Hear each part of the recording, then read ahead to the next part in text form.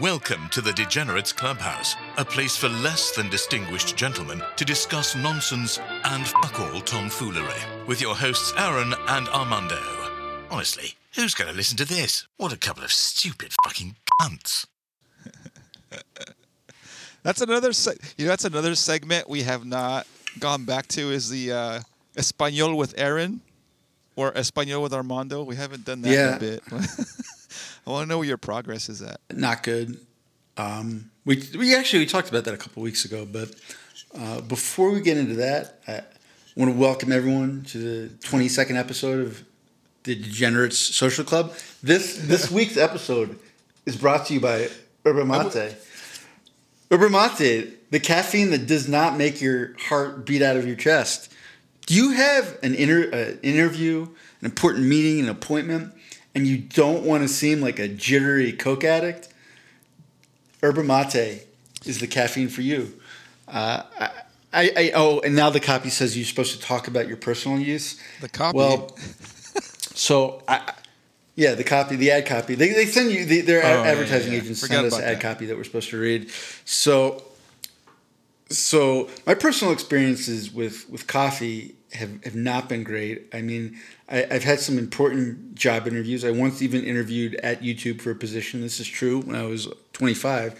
And I wanted to be sharp and alert. And I drank lots of coffee. And I got super nervous and freaked them the fuck out.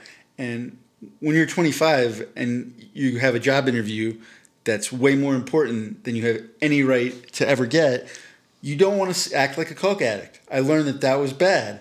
So for all you 25-year-olds about to go on that big job interview, learn from my experiences and drink. You know what would be awesome is if we actually had video of this. Because before we started recording, I just joking with Aaron how we have to FaceTime each other to get this thing going. I'm not only a spokesperson for Yerba Mate. Yeah. I'm also a user. And I joked how he's got a can of this shit. Every week he's got like a can of that. And he's got this other, what's that white thing? That white, it looks like a milk jug. It says, I think. It's a dildo. No, it's not. It's a dildo. It's very thick. I don't know. I think it says aloe. I can't really read from that far. Stomach formula. Oh, that's another one we should have sponsors. We both have stomach issues. So true story. I'm not going to go through the whole story of that YouTube interview, but what actually happened, it was actually the complete opposite. I had that interview and I was freaking out because I was like, I'm going to get sick before this interview because I was coaching a high school team and every single kid on the high school team was sick. And I'm like, you motherfuckers, you're going to get me sick before this interview. And sure enough, like I get off the plane and I feel terrible. I'm completely out of it. Like I'm coughing, I'm sneezing all over the place. And I'm like, great, I'm going to cough through this entire interview. So what I actually did, instead of drinking coffee, was I drank a bunch of cough medicine. Oh, no. Holy shit. So I was like borderline drunk for this entire fucking interview. No, that's not. That's like the opposite of, you either have a cokehead or a drunk when you show up to interviews with Aaron, apparently. And apparently YouTube was not down with that because I haven't been keeping a secret that I've been working for YouTube this whole time. But that actually kind of led me into something I've been thinking about, just kind of ways to, improve the podcast, kind of the show, maybe add a little bit of entertainment value because I'm very much of two minds. My thinking is like, this is just fun. Like I'm talking with a buddy. Fuck the listeners. I don't really care. I'd rather just like talk about whatever the fuck we want to talk about, not worry about structure, not worry about like forcing extra content in or anything like that. And listeners, just to be clear, when I say fuck the listeners, like you guys are incredibly important to me. I love you all dearly, but just not as much as like very small things that like I enjoy and things for my life. So you're like, besides like trivial things for me, you're very important. But the other flip side is I feel like we're getting a better repertoire. I know I definitely feel a lot more comfortable on mic. Like before, especially when we started, just having a big microphone like right in my face was just very off-putting. I'm like, all right, whatever, is what it is now. But then I was thinking about, okay, well, what are some ways that we could improve the show? Maybe even just have like some little segments that we could go to here or there that would be, sure, like 3 to 5 minutes maybe, but would just be entertaining, just sort of unto themselves. And then I was thinking a lot about how to do that. Do you have any thoughts? Does any of that ring true to you? You know what? Yeah, I do. Me personally, I like to keep it casual. But hey, throw in a segment or two in there that works as long as it's a recurring one and people actually think it's entertaining. I'm all for it. Yeah. The problem is that requires feedback, and to date we've gotten some here and there mixed feedback. It's not like we're not getting it as frequently as I would like, but we're getting it. I just wish, and that's partly because we don't have a very huge, we don't have thousands and thousands and thousands of listeners. I think that it's a numbers game. I'm guessing at best we have like a handful of listeners, and they're not gonna give feedback every time, I think the other part of it too is the people that do listen to the show just sort of enjoy it. They're like, oh, it's like our buddies like talking, so it's fun for them. And then the people who know about the show and don't listen to it are also our friends who might be more critical of like, wow, we don't want to hear that shit, but they're our friends, so they're trying not to be complete assholes and just like shit on our podcast. So you almost kind of need to draw in non-biased listeners who don't know us, and therein lies the sort of the crux, the catch-22. It's like, I feel like to do that, you actually need some actually, I don't want to say compelling content. I think we've had some compelling content for sure, but some more accessible content, some stuff off the bat that will appeal to people who do not know us and didn't go to school with us, don't have a shared backstory, that kind of thing. And the tricky part, a lot of the podcasts that I like that seem to stay kind of fresh the most are ones that have guests. And the thing that changes is the guest. The guest brings a new dynamic. And a podcast I started listening to recently that I really enjoy, and I definitely recommend checking it out. I mean, people may like it, they may not like it, but Anna Faris, you know who that is? Yeah. From Scary Movie fame? Married to Chris Pratt before they amicably split. She's kind of good looking for a MILF, I guess. Yeah, well, she's like super weird though. Yes. Which is great on the podcast, but I enjoy that podcast because it's almost, I don't know how to describe it. It's not exactly a variety show, but like they have little segments that they'll just sort of like throw in, and it just sort of keeps good momentum. So like one thing they'll do, and again, this only works because they have guests. Like we couldn't do a recurring segment like this between us because we would just have the same answers. But they'll do like, is this a deal breaker? And they'll come up with like little scenario, like relationship scenarios where, the guests like,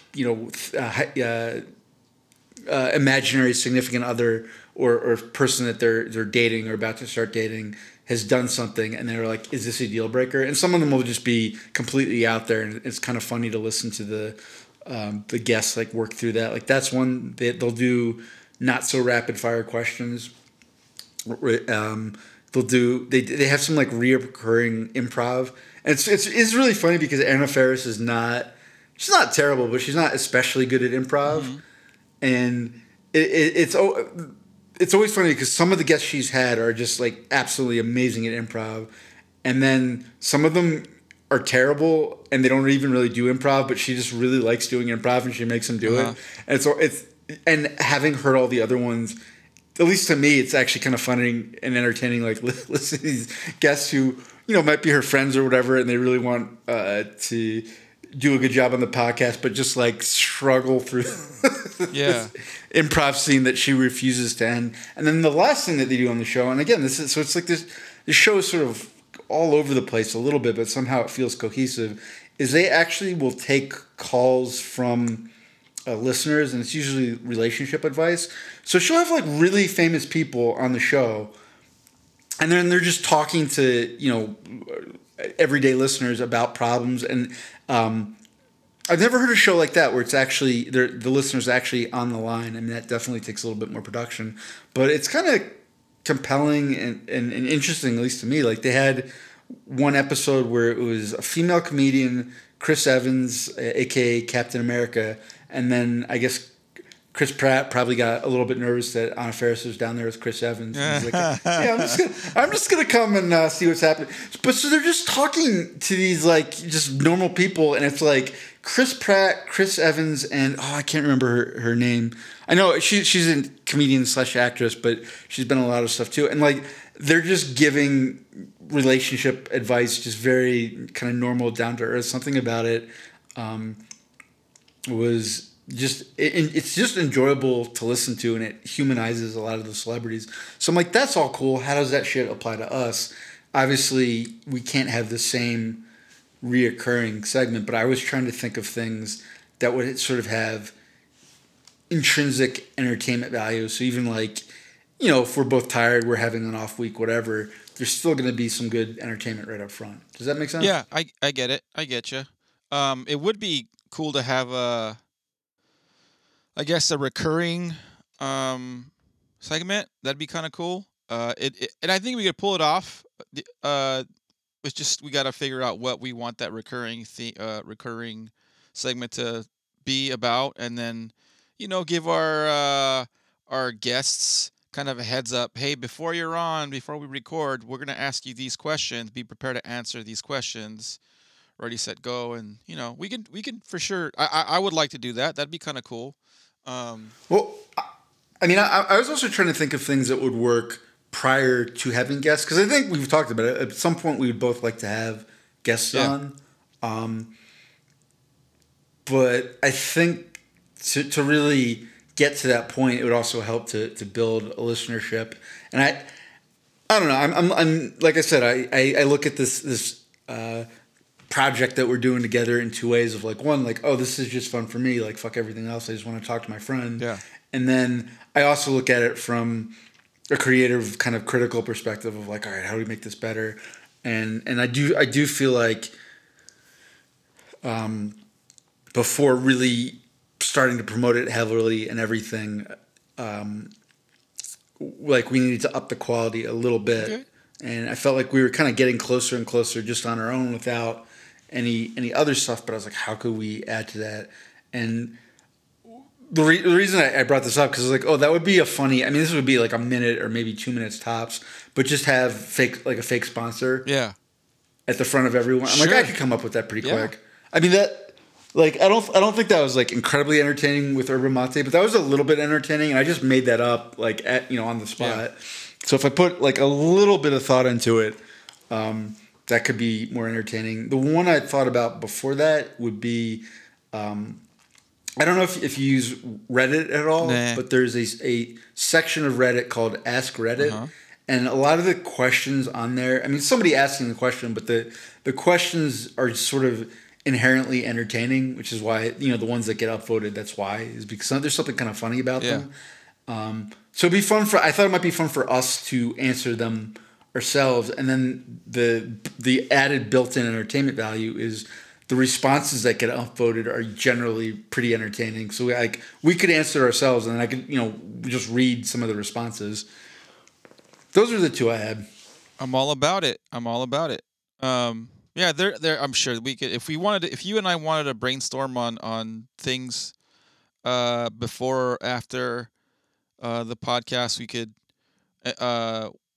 agree with something. And yeah, I would like to do something like that. It'd be kind of cool. It would for sure. I think especially having something recurring, whatever it is, will help grow that listenership. Like, it's when I think of the podcasts that I've listened to in the past. Like, I used to listen to for a short while. I used to listen to Jeremiah Watkins had one or he might still have one, and I used to listen to it for a bit. He'd have the trick. You know how you talked about Anna Faris having like you'd have to do off script something with like whatever recurring guest you had. Jeremiah Watkins was really good at doing voices. So his guests and he had this like audio mixer thing where he could like pretend he would call in himself and pretend to be somebody else. So he'd do the voice of like, let's say Abraham Lincoln, for example. It's like, oh, I got Abraham Lincoln on the phone. Then he'd do the Abraham Lincoln voice, but he'd put his guests in the spot too, and he would make them do that. Yes. Sometimes it would work, sometimes it wouldn't, but it was just funny. Yeah, for sure. There's always things. I think of like I haven't listened to it in a while, but like Kill Tony was always funny when they would have Yep. They would always have like one or two regulars that would come up every week, and I would always look forward to listening to the regular go on and do their minute. And yeah, for sure. I'm all about it. Shout out to Vanessa Johnston. If you're single, hit me up. Vanessa Johnson, who's that? She was a regular on Kill I Tony. don't remember who that is. She came up. She did a minute, and they were like so dumbfounded because she's just smoking hot, and her minute was actually good. And they're like, they could not process this. They were like asking her, do you know that you're like really, really good looking? She's like, I mean, yeah. And they're like, but like not like for a comic, like just. And she's like, it was so awkward. It was one of the few times because for anyone who hasn't seen Kill Tony, the format of that show is. Well, I can't remember. It used to be one of the smaller rooms at the Comedy Store, and then they took over the main room because the podcast got a lot bigger. But it would be Tony Hinchcliffe, who's the fastest rising young comedian in the world, or so he likes to say, and and then Brian Redban, who really, if anyone was actually going to have an authentic Degenerates Social Club podcast, it would be Brian Redban. Like that guy. Legit degenerate, but and then they would usually get one or sometimes two comedians who sometimes were really big names, sometimes working comedians, and people from the audience would come up and do a minute, and you never knew what you were going to get. I mean, sometimes they were actually legitimately good comedians, sometimes they were just like insanely awful, crazy people, and usually it was people who just weren't particularly good at comedy. Maybe they've been doing it for months, maybe 2-3 years, and their minutes were just terrible. And then the Kill Tony panel would kind of roast them / interview them, mostly roast them, but find out a little bit about their lives and try to give them some tips. And yeah, one of the regulars, she didn't last very long. I think she just lost interest. Was a young lady by the name of Vanessa Johnston, who she was super hot. So I was like, hey. Girl, how long ago? If you're out how there, long ago was she a regular? Was it like recently or a long time ago? Years. Okay. 3 years maybe. Yeah. I'm trying to remember. So there was Abby. What was her name? Oh, Ali Makovsky. She was a regular, and then more recently they had. I can't remember the guy's name. He was like a black guy. He was the best regular they ever had. He was a black guy. Malcolm. Like he had been. Malcolm. Yeah, Malcolm. I can't remember his last name now. Jenkins. I don't know. Malcolm something. It was like an aggressively black man. Yeah, sure. But like when he started the podcast, he had been living out of his car, like behind like a 24-hour fitness or something, and he just every single time he was on the podcast, he just killed it, and they started getting spots, and like that guy's whole life changed from that podcast, which was pretty cool, and he was legitimately good. Yeah. I mean, sometimes even when his jokes and things weren't that great, like in a minute he could still sell it just because his delivery and energy was so good. Enough about Kill Tony. Yeah. But if nothing else, if listeners, if you took nothing away from this first, good Lord, it's been 20 minutes, check out Unqualified with Anna Faris and Kill Tony with Tony Hinchcliffe, the fastest rising young comedian in the world. I don't think Kill Tony's already wildly successful. They don't need our plug. What the fuck? Fuck them. They should be plugging us. We're the ones that need help, assholes. Hey. What? Hey. What? It's not for us. We're not trying to help them. We're trying to help our listeners who are like, hey, we're gonna like turn this off. Hey, don't you fucking turn this podcast off. Keep listening. But who might be looking for something else to listen to? Maybe they're on a long road trip and they're like, wow, like, I mean, I feel like I'm a better person. My life has really changed. I'm seeing the world through a new perspective after listening to Aaron and Mondo. You know, what else could I listen to pass the time? Obviously not going to be as good or as fulfilling or anything like that, but, you know, just like some like other podcasts that could kind of fill in the space between this week and next week when I can listen to them again. And, you know, we're suggesting Unqualified with Anna Faris and Kill Tony. Yeah. So we were okay. We started this podcast. Actually, before we started recording the podcast, I asked you about your pop because he just had some type of operation done. He's gonna have surgery soon. What's the status on your health stuff? Anything new since the last?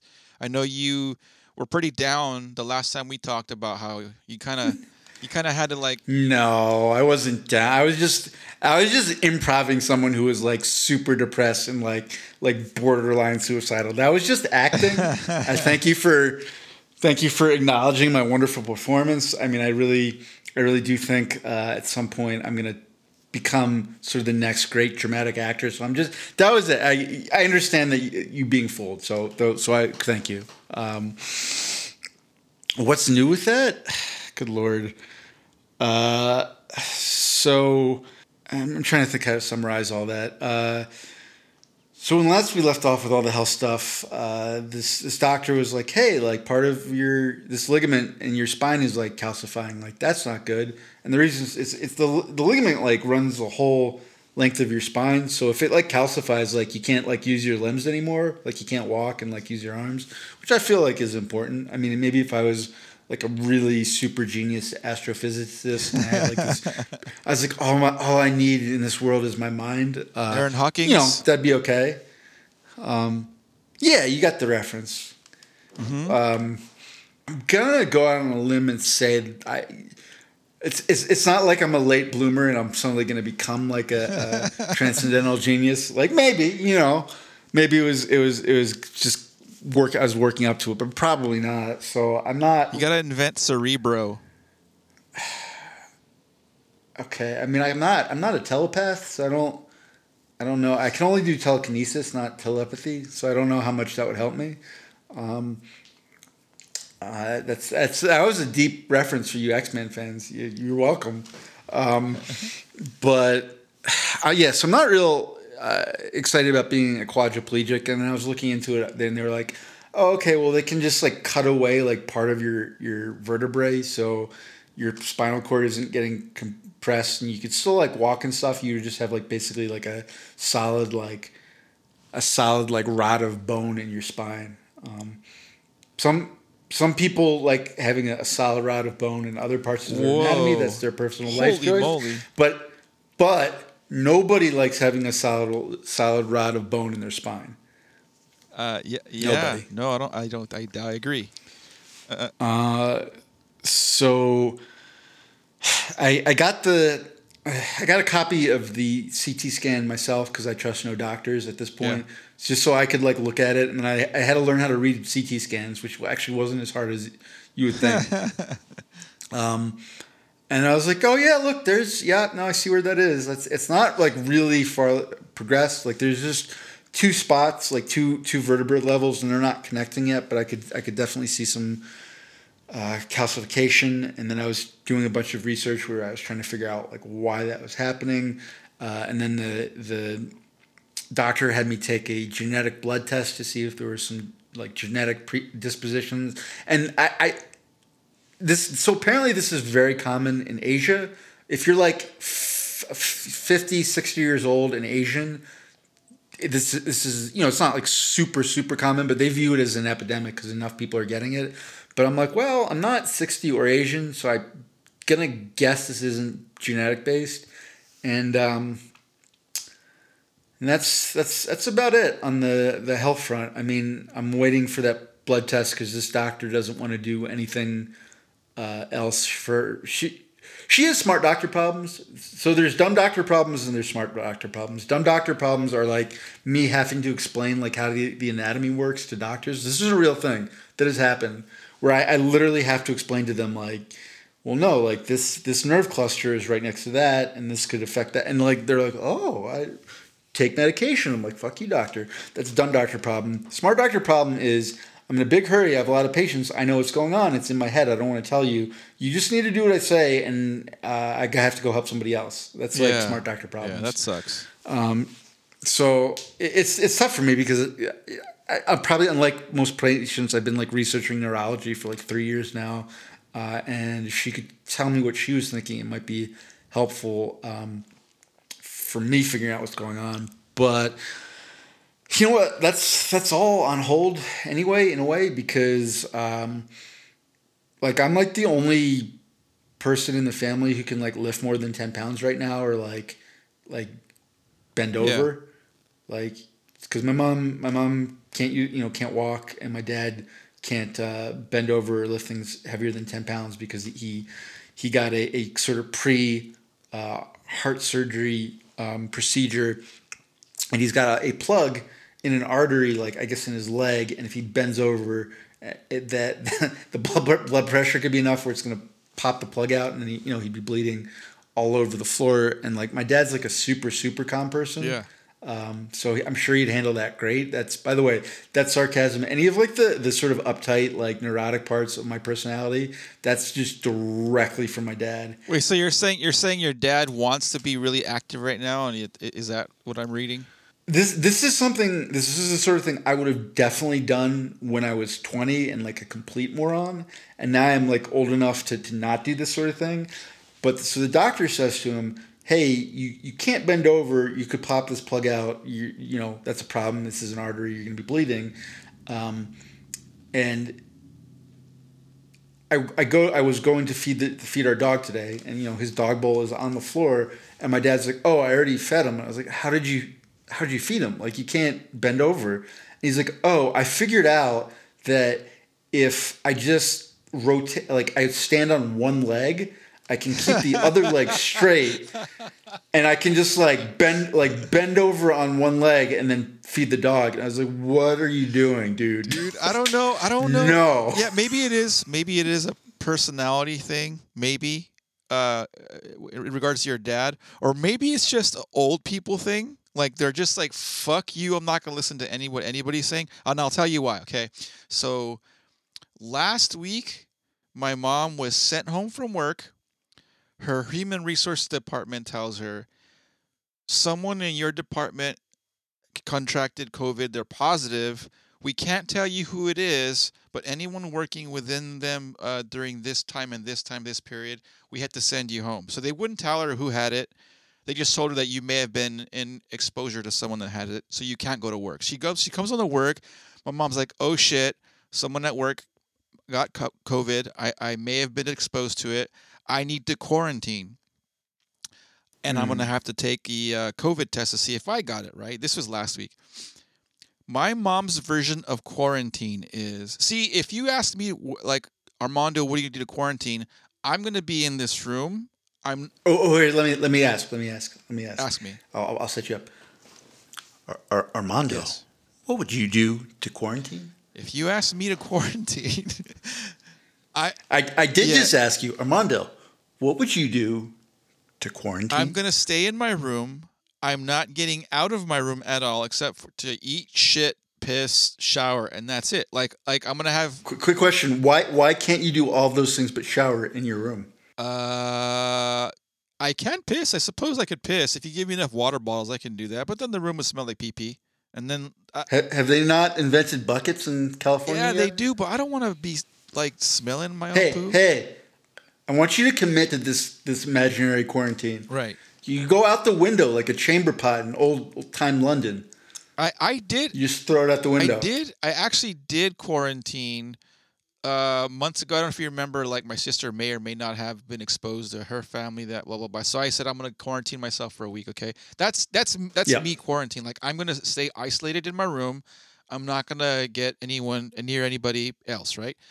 So my mom gets sent home from work. her version of quarantine. She's like, she tells me and my dad, I have to quarantine for whatever 10 days. Her version of quarantine is she puts on one of those little COVID masks. She's sleeping in the living room watching TV with a blanket over her. And I'm thinking like to myself, like, hey lady, aren't you supposed to be in quarantine? Like, why aren't you in your room? Because my mom and my dad sleep in separate rooms, and I have the third bedroom. So we each have, for the most part, if we had to quarantine and isolate, it wouldn't be that hard to do. But my mom's just like this, like old, stubborn, like no one can tell me what the fuck to do, like middle fingers up in the air. She's like in the living room, and I'm like, okay, yeah, you're saying you want to quarantine and not potentially expose my dad, who's had respiratory and lung problems and has had 2 strokes, and here you are in the living room. That's not like, I can't tell her all this because she won't listen to me. She'll tell me to go fuck myself. So maybe it's just an old person thing. I have so many questions from that story. Okay. So for first question, you're a year older than I am. I'm guessing your parents are actually a lot younger than my parents. How old are they? My mom's like 50. Oh wow. 57, something like that, and I am. Or my dad's 62, 61, something like that. So my mom's like 20 years older than your mom. Yeah, I told you my parents had me when they were young. They were way too young. Yeah, what was she like 9? When close. No, you said she was like 16, right? She wasn't. Yeah, she was 16. She's a. He was 19. Okay, that was the first question. The second part of that though is your parents are sleeping in separate rooms. Like, how does that work? Like, why? Like, what is the? Well, they've been. How did that conversation go down in your household? That's been going on for a long time. And I think it's because my mom just got fed up with my dad's loud snoring. My dad's never really been a good, healthy, like diet or exercise type of person. So I think he's always had some like high level of sleep apnea. And so the snoring like pisses my mom off. And since we don't have very many people living here, I was like, you're going to sleep in this room. She like tells my dad, like, you're going to sleep in this room. I'm keeping the master bedroom, and that's that. So my dad just sucked it up, and so it was your mom's idea. Oh yeah, this house is run by my mom. My mom comes off as the nicest person in the world to everybody, but you don't understand. She fucking runs this motherfucker. Well, so that whole thing, like separate bedrooms for couples, is a point of contention for a lot of couples. But I was gonna say, in every case I've ever heard, it's the guy that wants to have a separate bedroom, like they kind of like their independence, like things like that, and like going back to my whole kind of caveman philosophy of relationships. It's like women are like, no, we're kind of a unit, like we're a team, we're a group. Like having separate bedrooms is a clear symbol of separation. I don't want that, and probably even from just sort of a base level of like, oh, I want the larger, sex of the species, like there to like protect me in case something happens. Like there's kind of all those thoughts. So I mean, one of my parents snores. I mean, because I've explained my living situation. Like I have this little suite. Like I've got a living room, like TV area, and then I've got a bedroom, and I was thinking about trying to convert it into like a bathroom, but it's just like kind of like a big 6x6 walk-in closet where I also have like a refrigerator and some other stuff in there. But on my parents' room is on the opposite side of my bedroom, so there's just a shared common wall. Mm-hmm. And I moved in months before they did. I moved in November. I think they moved in February. The following. So I moved in November. So what is that? November, December, January. So they moved in 3 months after I did. And I had time to work on the place and fix it up. And knowing that we were going to share a wall, I pulled down the old drywall. I put in this mineral rock insulation. Uh-huh. So it's basically, it's not for heat. It's just very sound dampening. So it's like thicker and heavier than normal insulation. I put that in. And then there are these like sound dampening sheets. I put the sound dampening sheets over the mineral rock just to add even more depth, because like the most important thing to get rid of noise when you're trying to keep noise from going through a wall. It's just mass. It's not girth, but mass. You always gotta go with some crazy Thickness. That's what I was getting to. It was word association. It's thickness. You need thickness. And then I put a layer of drywall, the 5/8 inch thick industrial drywall. Like most of the drywall you have up is only a 1/2 inch thick. There's some that are only like, I forget. It's like a 1/3 of an inch or something like that. So you put some girthier drywall. Extra thick drywall. It's not any harder than the normal drywall, but it's the same color. It's not like the regular drywall is like white drywall, and then you get the extra thick drywall, and it's like a kind of like a nice deep brown drywall. No, it's regular color drywall, but the extra thick drywall, and then I put green glue, which I'm not entirely sure if this works, but what it is it's like a glue, and when it dries, what it's supposed to do is it actually turns sound vibrations into heat and then dissipates the heat. So instead of the sound vibration vibrating through and then going into the material that it's attached to, it'll just vibrate and then turn into heat and dissipate, so you don't hear the sound. That's the theory behind it. Whatever. People use it. So I put green glue and I put another layer of extra thick drywall. So like, just to recap, we have like the super heavy duty mineral rock sound insulation. We have the sound dampening boards. We have the extra thick drywall. We have the green glue. We have another panel of extra thick drywall. And I can still fucking hear one of them snoring on certain nights. Yeah. Holy shit. Yeah. So that's where I was like, dang, like when I heard about your parents, I was like, okay, well, here's another question. Would you want to sleep in a separate bedroom under any circumstances? I'm gonna answer that, but I also gotta tell you, I don't know if it's related at all. But so when I was a kid growing up, my folks both worked really weird hours. They'd go in like at 4, 5, 6 in the morning, and they would drop me off at my grandparents to babysit me for those few hours before I went to school. Like the bus stop was right in front of my grandparents' place. So they dumped me off my grandparents, and I remember even my grandparents had separate beds. They were in the same room, but they had separate beds. I don't know what the purpose of that shit was for. It was just that was grandma and grandpa's room. Really weird. You know what? That might just be if one of them's a restless sleeper. Probably. So they don't wake the other they up. move around a lot. Yeah. I know. I personally, I got so used to a California King that I know I toss and turn a lot. And I think when I'm for sure when I'm fatter, I know I snore really loud. I don't know if I snore as loud anymore now. I used to have an ex-girlfriend that we lived together, and she would give me that feedback. She'd get pissed off. She'd wake me up and like, "You're snoring again, God damn it!" Fuck. Oh well, my bad. But what was your question about? What was your question about my? Would you want we're 3 years from now. You've got the job that you wanted. You're like super successful, making a bunch of money. You're in a long-term relationship, whatever. And is the idea of sleeping in separate bedrooms at all appealing to you? Like, is that something you'd even want to do? I don't know if I'd want to sleep in separate bedrooms.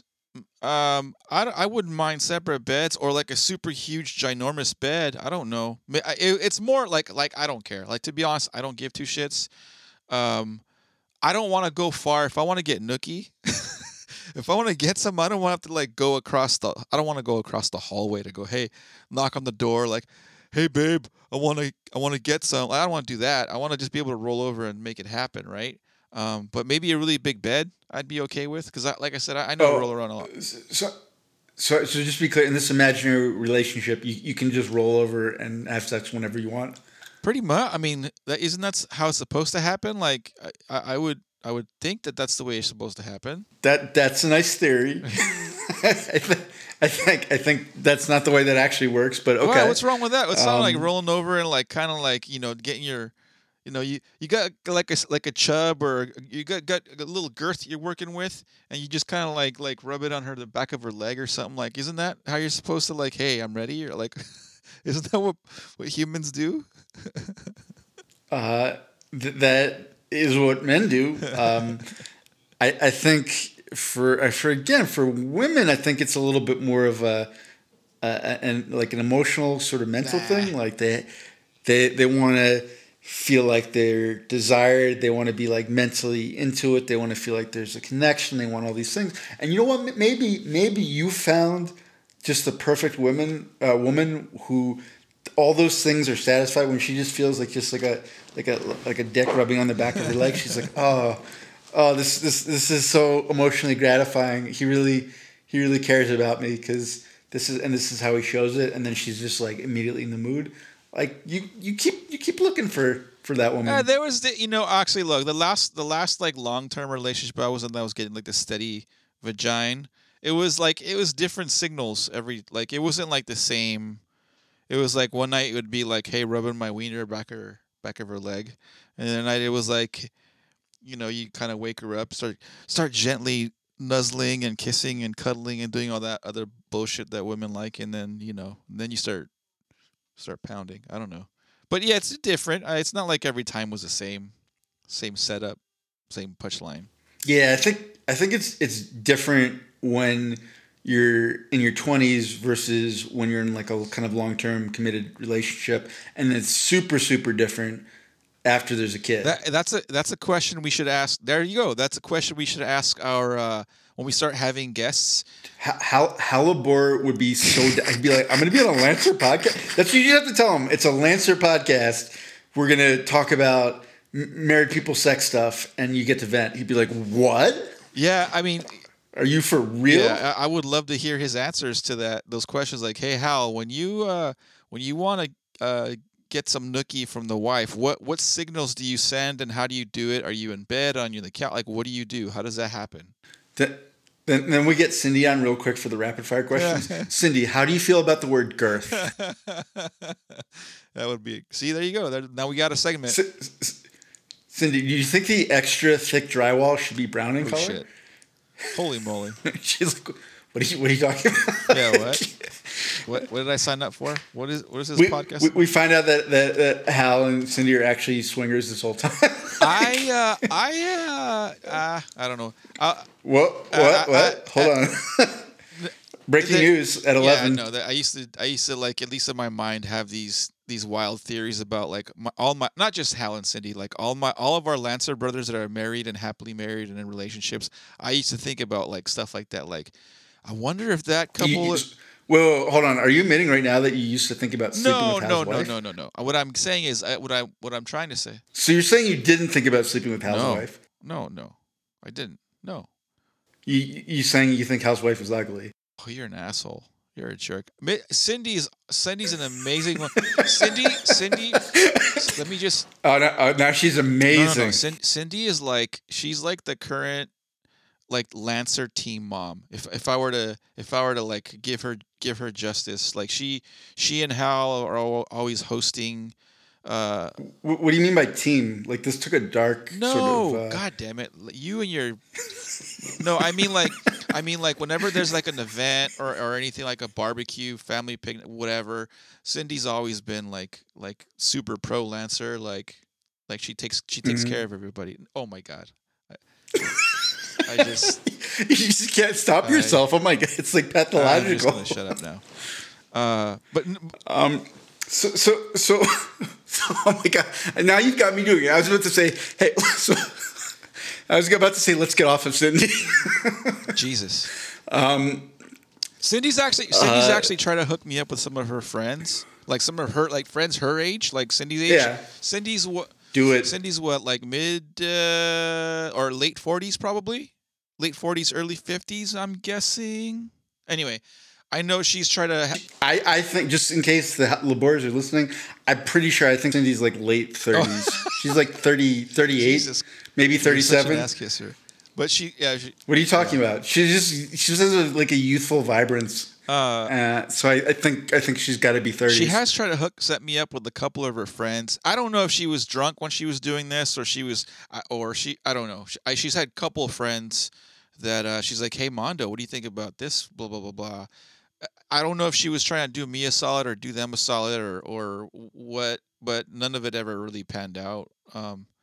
and I never really pulled the trigger on any of those friends that she's like I don't know if one of them was just trying to get nookie. I was more willing to do that, but another one seemed a little more on the serious, and I don't know.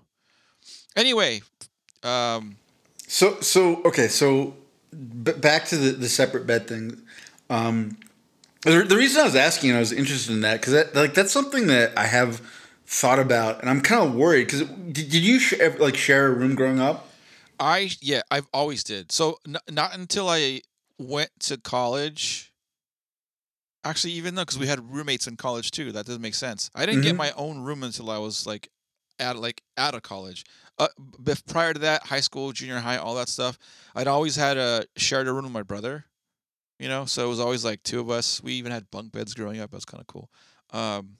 No, I never had my own room up until I was old enough to afford my own room. So, I mean, that's where I'm a little bit worried. I mean, I'm sure, people with brothers and sisters always had to share a room. There might have been some envy of like only children who were like, oh, like they get their own room and stuff like that. And I can certainly understand why. Like I was an only child. It was nice always having my own room. But as an adult, like looking back, I have a little bit of envy because I think there's a certain familiarity and comfort like living with other people that you get through that experience, even if it could be a pain in the ass. So the only time I ever shared a room was in college, and I was like really bad at it. And I didn't particularly like it even. So I'm like, how would that go down in my adult life? The time where it worked best was what year is that? It was the year we were all in the dorms, and I shared a room in Harris with Lawrence. And my takeaway from that is like, okay, well, I just need to marry Lawrence, but like he's already taken. Fucking Danielle stole him, so I can't marry Lawrence. I'm like, what do I do? Yeah. Like, I mean, is that just gonna doom a long-term relationship? And I do remember there's a girl I was dating, and I don't remember how it came up. But I was just like kind of offhanded, like said, oh, like I don't know, the idea of separate bedrooms doesn't sound terrible, and she was horrified. She's like, what? What are you talking about? That'd be awful. Like I was like, Let me ask you a question. Have you ever been in a serious relationship long enough where you lived with another gal? Nope. I will give you this bit of advice because I think with two different girls. No, one for sure. 1.5. One of them didn't really count because she still had her own apartment, but she would sleep over at my place all the time. People change. Like even like when you're dating somebody, it's kind of lovey-dovey sometimes. You like having a partner, you like having someone to talk to, all that good shit, right? But when you live with somebody, some of the smaller, like minute little details about that person sometimes like extrapolate. Like they get way more vivid, and they start like getting on your nerves and then there's probably things that you do that will get on their nerves. Me? Yeah. No, I think it's important. I'm an angel. What are you talking about? I think it's important to live with someone for a little bit before like deciding to like settle down and get married.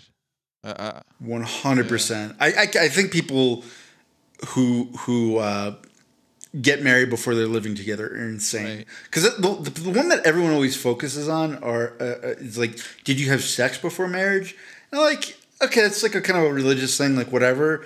I think that's gonna be fine. Like, if it's two relatively attractive people and like one of them isn't just like a weird like emotionless fish, like you're gonna have like pretty good like sex is even like mediocre sex is still pretty good.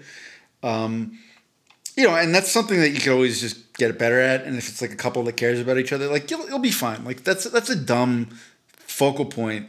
The one that I just people don't talk about a lot, which drives me nuts, is like getting head. That they talk about that. Everyone's very focused on penis related things. When I say everyone, I mean like 20 to 30-year-old males. But no, it's like living together. Like that's the biggest thing. It's like. It's like a friend, it's a partner, it's a wife, like a mother, whatever. But it's also like a long-term roommate that you're gonna share like a confined spaces with for like decades. Like you gotta make sure you guys are compatible on that Yeah. front. You know how you talked about how like being an only child and how your older years you envy having somebody there. I will tell you this: it's cool when you have a little buddy or someone to play with, or maybe even someone your same age, a brother or sister, whatever, and you're sharing the same room because you have someone to like get into trouble with. But when you're older and you Mm-hmm. become a more independent person, I think having Yes. your own room, uh, like I right now, like I've had roommates for a while too, even as an adult, um, where we wouldn't share the same bedroom per se. We would share the same roof, and we would each have our own Yep. bedroom. And even sometimes having roommates. Mm-hmm. Sorry, my ex roommates, but sometimes it's cool, and sometimes it kind of sucks because they just their shit drags you down, and you're like you. Mm-hmm. At least I try to be mindful about not letting my shit drag them down. But I think for the most part, the roommates that I've had, like, sure there were positive moments for sure, but a lot of times like their negativity or their whatever their baggage, it kind of so that being said, like the last roommate I had, I was like, fuck this, I'm never having a roommate ever again, and that's why I'm living with my folks right now because I can't afford my own one bedroom, one bathroom apartment anywhere else. But as far as getting roommates, I don't know, man. I just it's like Russian roulette. Like you don't know, even if it's a buddy you really get along with. Like Mm-hmm. I don't know, roommates sometimes can suck. Well, and that's the thing. Like, a lot of it isn't even who you're closest to or anything like that. I mean, just going back to Lawrence. that dorm, that dorm experience. Like, I was good friends with Lawrence, but like he was not the person in that social group that like I was the closest to. And maybe that was even a good thing in that that respect because it was like we had some different interests. Like it was a lot easier to live together because we weren't always doing the same thing. Like he had his it wasn't even Danny at that point, but he had a girlfriend that he'd spend time with, like, and we had a shared love of video games, which is nice because we could play that in the room with friends and everything. But like I think I don't think you and I would have been nearly as good roommates as Lawrence and I were, and I think I would have just ended up annoying the shit out of you, like with things that didn't seem to really bother Lawrence. Yeah, I think. And that'd have been a drain on the friendship. Yeah, it just happens. I think for me it's and this is the same with my like relationship place with like girls and shit, is like the things that I do that annoy people, I'm oblivious and unaware to until they tell me, and I'm like, oh shit, my bad, and Mm, then by then it's too late, yeah. They're like, this is why I fucking hated your guts. And I'm like, oh, why'd you tell me this shit before? Why are you telling me that now that it's all done and over with? Like. Well, they probably did tell you just in like female like, communication Yeah, ways. where there's like And guess what I'm thinking type of ways, where like they're not, or they well, hint at shit. it's usually not. So a lot of it's nonverbal, Right. which is still the hardest for me. But like now, I'm definitely a lot more aware of that stuff. And then some of it's verbal, but it's just very sort of indirect, where they're giving you a hint that something's wrong, and if you kind of get those signs, then it just you have to actually have a conversation in a sort of very comfortable, like non-confrontational way. And a lot of times it's frustrating because there's something wrong, and you can't just be like, "Well, what's wrong?" And because they don't want to introduce tension or friction or like women, they're always trying to strengthen that bond, and they feel, a lot of them anyways, the ones who are particularly younger and feel a little bit insecure about themselves, don't want to focus on friction or something that's bothering them because they feel like that's going to be a wedge, not a uniter. Yeah. And so it's like you just have to be very understanding and patient and kind of like coax them into it, and get let's we're in a safe space. It's okay. Not don't actually Yeah, talk no. like that, but it's just really being like, sometimes even kind of opening the door, being like, seeing like, oh, like I really value your opinion. I want to always feel like we can talk with each other. And this small thing that has, and then it would be like a small thing that had nothing to do with the other person. Just something in my life. Like this thing was really bothering me, at the grocery store or whatever. Like, what do you think I should do about it? I really want to make sure we can talk and stay open. And you kind of like lead them into that, and they feel like they helped you, and then that sometimes will lead them into saying what's bothering them. And it also sets a nice tone where it's not confrontational. I've had a few partners where that kind of communication was pretty good, and I've had a lot of relationships where that kind of communication was just horrible. It was just like non-existent, and it was, But you get older and you realize what you're looking for in a partner and what you don't want in a partner, and you hope that you somewhere along the lines you meet someone that you can meet 50-50 with on a lot of shit. But yeah, I'm still not there, obviously. It just and again, I'm not trying to set myself up as like a relationship guru. Obviously, I mean, we just talked about like the longest relationship I had was it 9 months long, and we never lived together or anything like that. But as far as this sort of nonverbal communication and issues like that, I got a lot more in tune to it because when I was coaching women, I had to have that same awareness with, well, I mean, it was usually like 25 women at the same time. It's hard. And on top of that, a lot of them would be a lot more hesitant because, I mean, I was a coach, they were a player, I was older in a position of authority, so they were going to be even less likely to come forward. But on the flip side, this is the other thing. I told you, women, they're all about kind of forming and strengthening bonds. So if like one of them was really upset with me about something, and one of her friends would tell you. Well, no, it was sometimes that'd be great. I'd be like, oh my God, thank God you told me about this before it got, completely ballooned. No, but they would talk to their friends about it. And like, can you fucking believe he did this? Oh yeah. And then their friend would be like, and of course, the friends, they have that let's strengthen our bonds. Let's, back each other up. So then their friends are like, oh yeah, I can't believe you did this. And then that could sort of grow and balloon. And so like, you had to be super, super aware about that sort of thing. And for me, the most valuable thing I ever did for, as a coach, and I learned this, I wish I had done this sooner, was I just started scheduling time. I had to do at least once a week where like, it would be like an hour where I could just sit down and talk with them. Sometimes one-on-one, usually it was even better in small groups. Like groups of like 3, and I would make sure that they were with people they felt really comfortable with, and sometimes would help voice for their friends things that they didn't want to say, and it wasn't like, it would always be under the pretense of like something about lacrosse or practice or what happened in the game, but I would have like the first 15 minutes like kind of set aside for, we're just gonna talk, like whatever, like it would sometimes just be catching up. And then a lot of times that 15 minutes would end up being the whole hour because stuff would come out of that. And I'm like, it made such a difference in terms of the way we related to each other, having that like built-in communication time where I'm like, whatever they're feeling, whatever they're experiencing, it doesn't matter if I think what they feel reflects reality.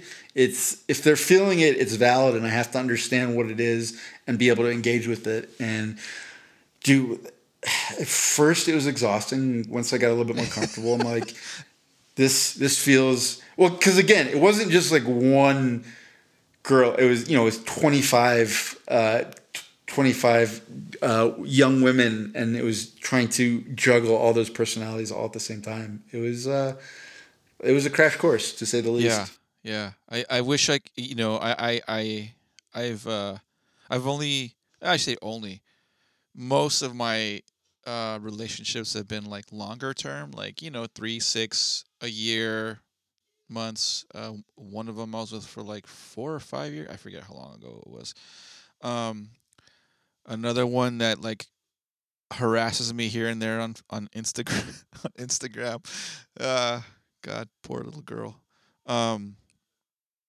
But yeah, so I've always been like a longer term relationship type of guy. I don't really date a lot. I don't know why. I just to me maybe it's kind of a waste of time. I don't know. I tried dating a couple times. It's very few and far between. But every girl for sure, every girl is different. Every girl is a different like amount of crazy. You got to learn their ways, and that takes time. And I don't know. One of these days when I feel like I'm ready to get back out there, I'll probably start dating or something. I don't know. I'm not ready right now. I don't feel like I'm independent enough, right? For me to like put myself out there. It'll happen one of these days. Follow up question for you, and just while we were talking about this is something I remembered. I remember you saying this to me several times when we were in college together. You said, like Jaffe, you're looking for like a rare girl, and I don't know if you're gonna find her. And I don't know if you're gonna find her is just something that I filled in with my own brain, or you actually said that. But I felt like that was the implication anyway. Yeah. And I remember at the time you saying that, and I was like, But I also I had no idea what the fuck I was looking for. Yeah. So what did you mean by that? What was your? Well, I think every guy and women do this shit too, right? Like we all idealize what our partner should look like, sound like, react to certain things. Like we all have. Like, I know you do this. I know I do this. I've talked to other people that do this. Like, talk to yourself every now and then. Not like every day, right? But like every now and then you have a conversation in your head about what. Do you mean out loud? I don't know that I do out loud. I may do that like when I'm driving, but I'm talking about like more in your. I'm talking about like more in your head. Like you have a conversation with somebody in your head about like what you would say to them, how they would respond, and you think. You kind of conceptualize, you idealize what that conversation would be like in a perfect scenario, and then you meet someone and that conversation doesn't take the same turns or twists and turns that you had in your mind. So let's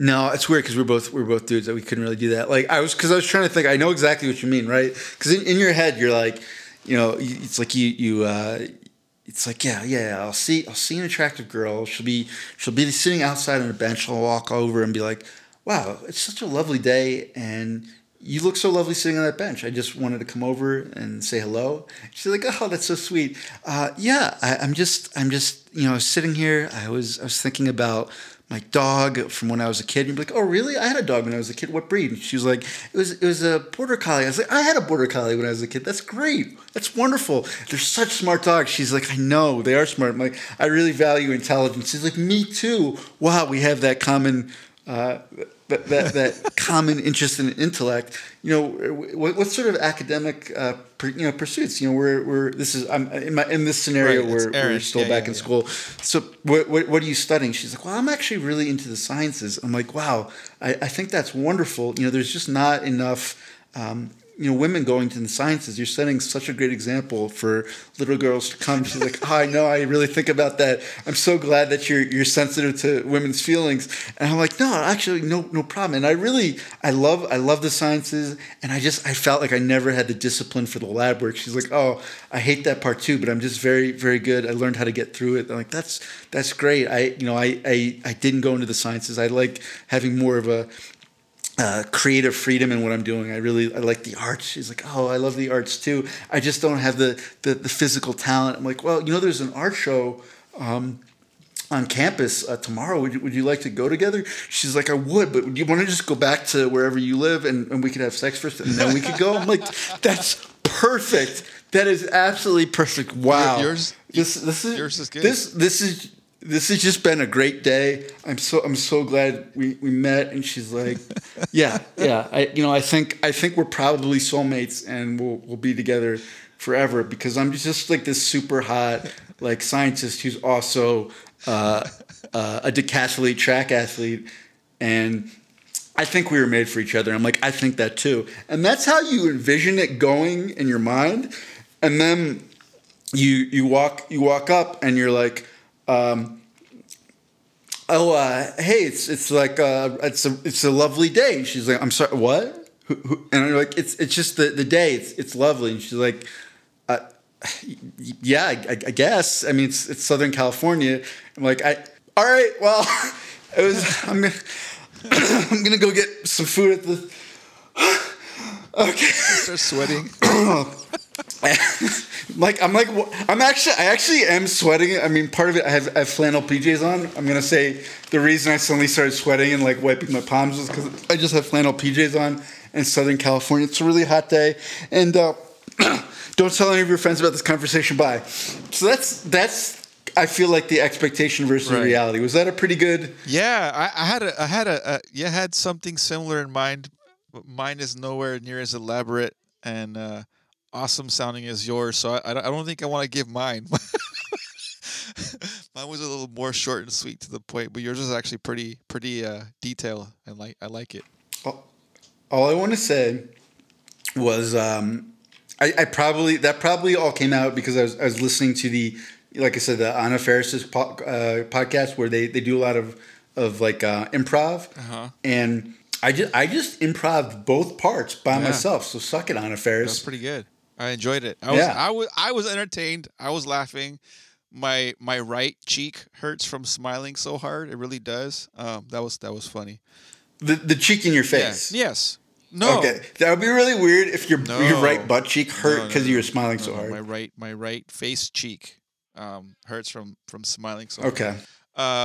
So yeah, you were saying the conversation in your head versus and finding the rare woman. Yeah. So I think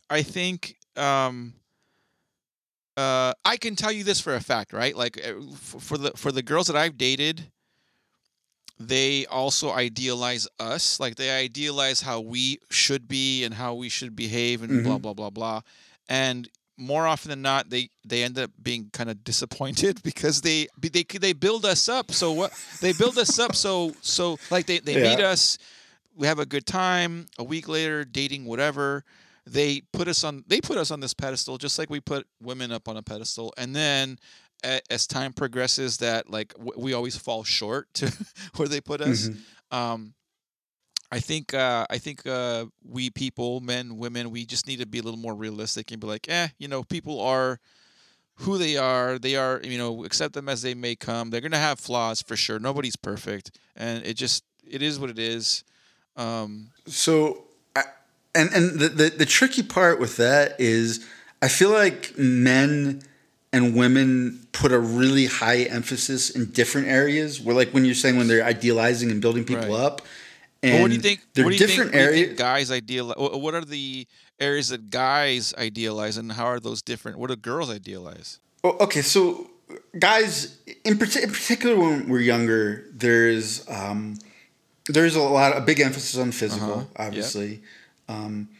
Which, good Lord, this is one where, like, looking back, I really thought, I'm not making this up, and I don't want to get into names or anything like that, but I was like, oh, that doesn't apply to me. Right.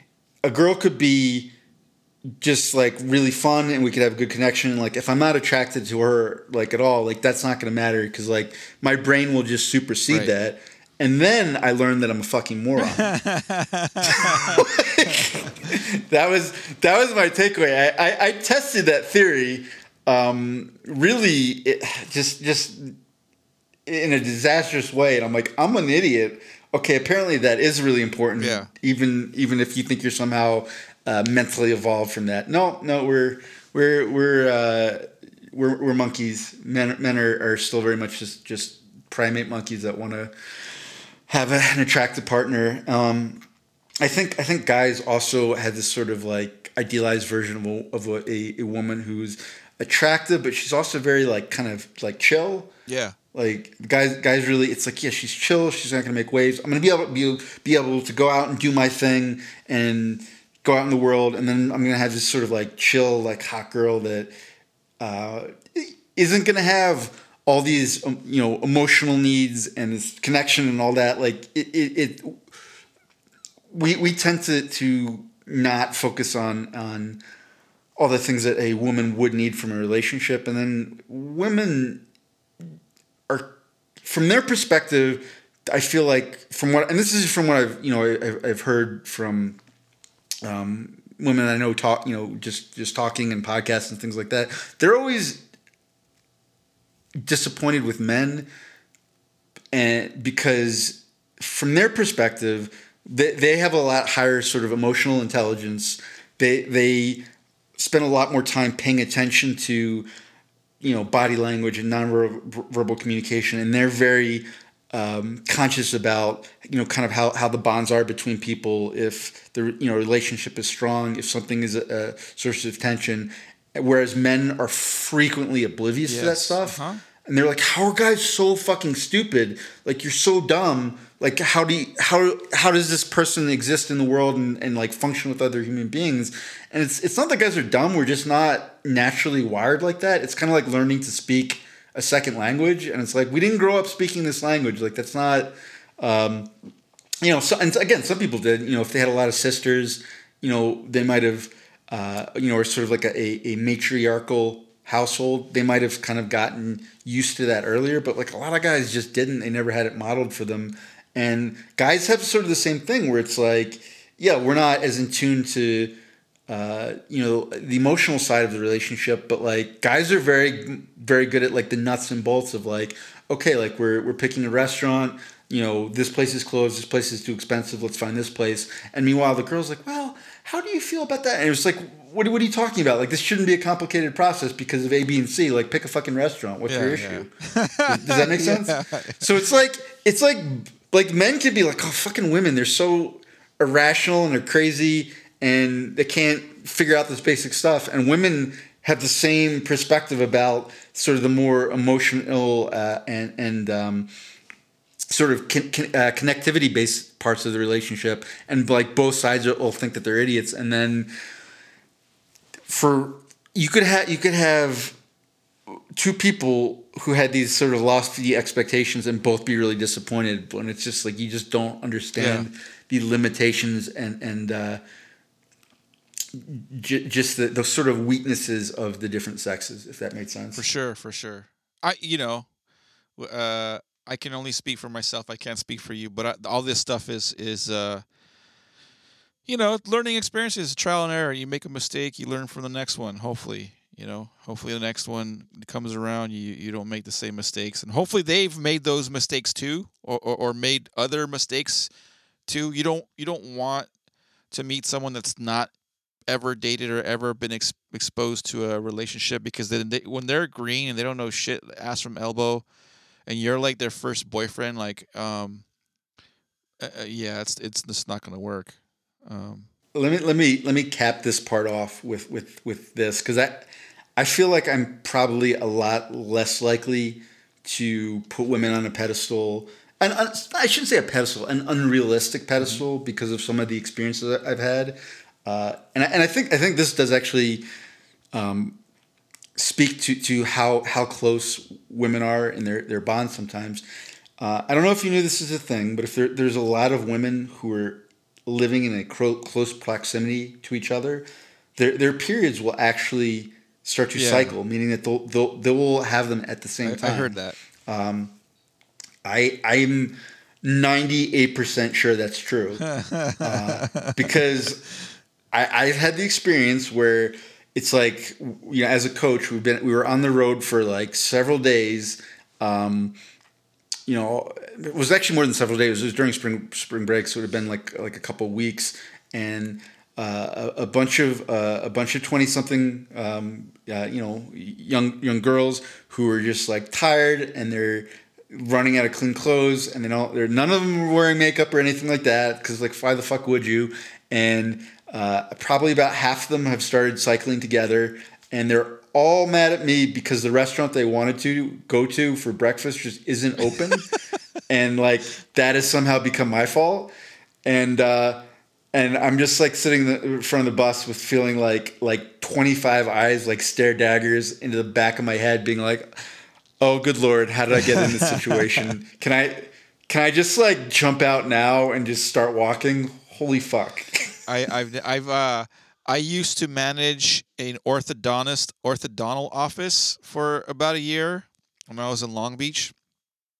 And for the longest period of time, it was me, Armando, running the office stuff, running the sales stuff, and a staff, including the orthodontists and the RDA, what are they called, the registered dental associates, basically the Santa's helpers to Santa, in the orthodontics office, and I was the only male.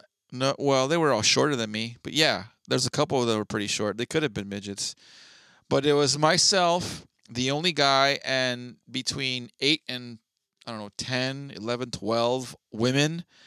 And holy shit, that experience was fun. I wouldn't trade that experience for anything, but it was a fucking roller coaster every day. Finally, I got smart, and I started hiring some male RDA, so that way it'd be like even the numbers out. It wouldn't be all completely women. But yeah, it felt like I was married to like 10, 12 women without the luxury of actually being able to bone any of them. It was just fucking chaos. It was crazy. And yeah, they'd get all mad at you for the same thing. And so I learned really early on to just kiss all their ass. Like, I would take them out to lunch. I would fucking bring them donuts every now and again, ice cream, that kind of shit, and they fucking loved me. Who knows? They're probably talking shit behind my back, but it's okay. It's a women are. They get fucking catty and they get group think sometimes. Well, but again, that whole group thing, like that is how they are wired to function. Yeah, like it's not a bad thing. Like, it's good. Like, women's evolutionary kind of directive is to have offspring and like continue the tribe, and in order, since like our infants are so fucking helpless for so long, built into that is like you need the tribe to stay strong and together, or else you can't. You just like couldn't raise a kid. And back to just like several hundred years ago, you couldn't raise a kid unless your village or your tribe or whatever the fuck it was strong, because it was just impossible to like raise a little baby out in the wilderness by yourself because something was going to eat it. Because they're helpless. Like, you look at most other species, they have a baby deer, and then like 20 minutes later, it's like running around like faster than humans can. Not ours. Our babies are dumb until they're like in their mid-30s. There are some babies that are just violent from the get-go. There are some assassin babies. Are you talking about humans or animals? No, I'm making an attempt at a tangent to a different topic, but I'm really poor. Okay. Assassin babies. Did you watch the fight last weekend? Oh, good lord! That was such. It was horrible, right? It was bad. That was really bad. That was like hokey. Good lord, how could we do that better? Oh, you said, speaking of babies, some are born killers, some are born assassins. That was an attempt. It wasn't a good attempt, but it was an attempt. Did you watch the fight? It was a good fight. Did you watch the fight last weekend? I did. I watched the whole card. Great. Every single fight on that main card was intriguing. Yeah. In one way or the other. Yeah, there's a lot of. There was an actual legit heavyweight contender who's a good athlete. Like, you almost never see that. Guy Cyril, whatever his name is, Cyril Debate. Yeah, Cyril Gane. Oh no, maybe Cyril Gane's someone else. But yeah, Cyril something. He's French. Yeah. And then there was like a really intense women's fight. There was just a crazy sort of. There was a crazy knockout, the likes of which we've never seen in MMA, and that gets harder and harder to do every time. There was just a complete savant performance where a contender beat one of the best lightweights in history, like definitively. Yeah, that shit was crazy. I did not see that happening, and somehow it fucking happened. In a 3-round fight, I was not surprised to see him win. I didn't think he was going to win that dominantly, and I really didn't think. Okay, wait. We should start using names so people know what the fuck we're talking about. We're talking about Charles do Bronx Oliveira versus Tony Ferguson. just to give background on those two for people who don't know, Tony Ferguson is just like an absolute madman. Like he has these crazy training videos where he's like walking on his hands down a flight of stairs, balancing like 7 books on his feet. Like he's like, if you ever saw like the old martial arts movies where I don't know if they're called like Wing Chun mannequins or something. It's like an old, like he's like punching like a metal or wood mannequin with his fist. Like he's crazy, and he's been very, very violent. He loves. I think he's got like little razor blades in his elbows because he loves slicing people open with his elbows. He didn't use any of those during the fight. No, I mostly just got fucked up during the fight. And Tony Ferguson was never like the best athlete. He wasn't like the strongest or the fastest, but he always could keep a crazy pace, and he would just mentally break people. He had a lot of fights where he was losing, and then the person just could not hang with what he was throwing at them, and they would mentally break. And it was an intriguing fight because the guy he was fighting, Charles Oliveira, is like incredibly talented. Amazing at jiu-jitsu. He developed into a very good striker, but the knock on him in the past was he would always do something stupid. He would kind of get in his own way. He would mentally break. And he's had a couple performances recently where people are like, well, maybe he's matured. Maybe he's over that. But, if there's ever a guy to push you past your limits, in MMA, the announcers always call it taking the opponent into deep waters, meaning, like if you got someone to swim in the ocean, maybe when they're close to shore, like, okay, I can keep paddling, I can make it back. But it's like you take them way, way, way out, and your legs start to get heavy, and your arms start to get tired, and you can't keep swimming, and the waves are crashing over your head, and you drown. And if there was ever someone who might drown a guy like Charles Oliveira, it would be Tony Ferguson. And that did not happen. Yeah, I didn't see that happening. I didn't see No. Charles Oliveira dominating Tony the way it did.